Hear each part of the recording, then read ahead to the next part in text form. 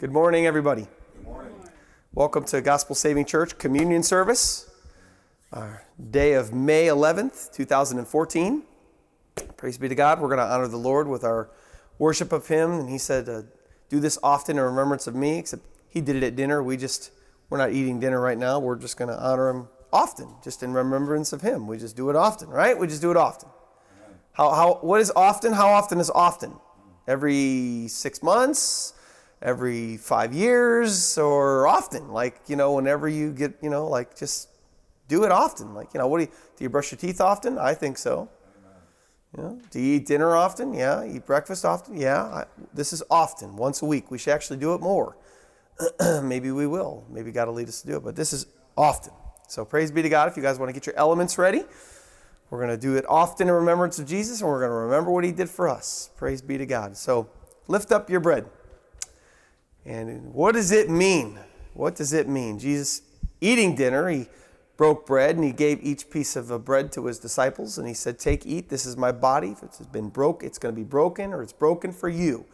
And so what was He saying? Obviously, we know by Scripture that Christ came and He died a brutal death on a cross. But they, of course, before they killed Him, they brutally beat Him. And they beat Him up. And they struck Him with reeds. And they pounded a crown of thorns in His head and all kinds of stuff. And it was just an absolute nightmare. It was just a beatdown.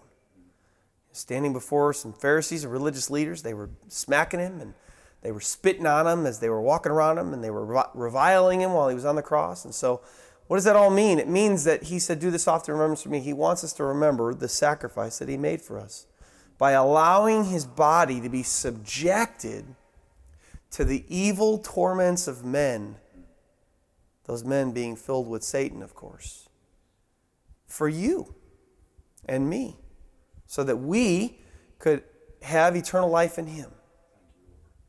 So we need to remember what He did for us often, so that we don't forget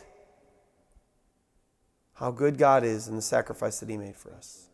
So why don't you partake of your bread, and let's remember how His body was broken.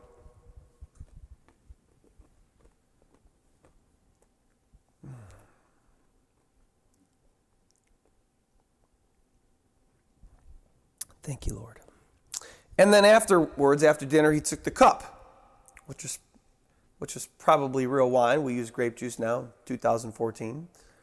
Nevertheless, do this often, He said, in remembrance of me. This is my blood, He said, which is for the new covenant, the covenant of my blood. For we know the Bible says that there's no remission of sins without the shedding of blood.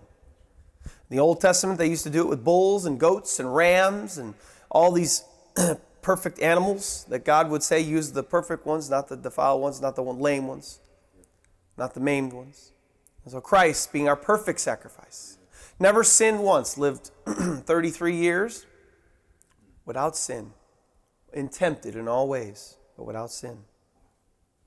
So He says, do this often in remembrance of me. Remember the blood that He shed for you, that you could have the remission of your sins. Not the covering of your sins. We don't just get our sins covered like a big mess in the middle of the living room that you'd throw a blanket down on, just not to look at it, but you'd still see the hump there. The Bible says remission is complete wiping away. Our sins in God's eyes are no more. That's the good news of the gospel of Jesus Christ. That He came, that He died, that He rose again to defeat death, and by His sacrifice we would have remission of sins if we come to Him. So I'm coming to Him, we're coming to Him now, and thinking how glorious it is that we could have our sins forgiven.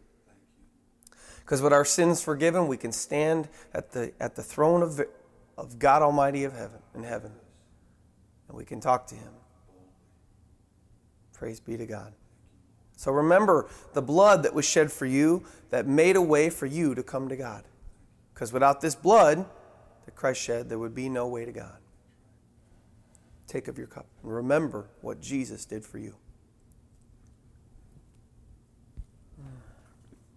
Thank you, Lord. Join me in a word of prayer, please.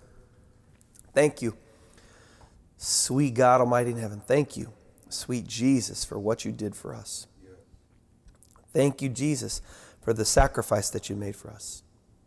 Thank you, Lord Savior, for giving up your life on that cross to bring sinners to God. Because without your sacrifice, no one could be made perfect before God unless we were made perfect in you, and your righteousness was imputed to us by what you did for us. So thank you so much, Lord, for what you did for us. Lord, may we be so thankful for what you did for us, Lord, that we live our lives in such in accordance with that. Lord, we love you, we praise you, we thank you. May you be glorified and magnified and honored at Gospel Saving Church. And Lord, I pray that you'd be glorified and honored this beautiful day all over the world by all the saints. God, we love you and we praise you and we thank you. And we ask all these things in Jesus' mighty name. Amen.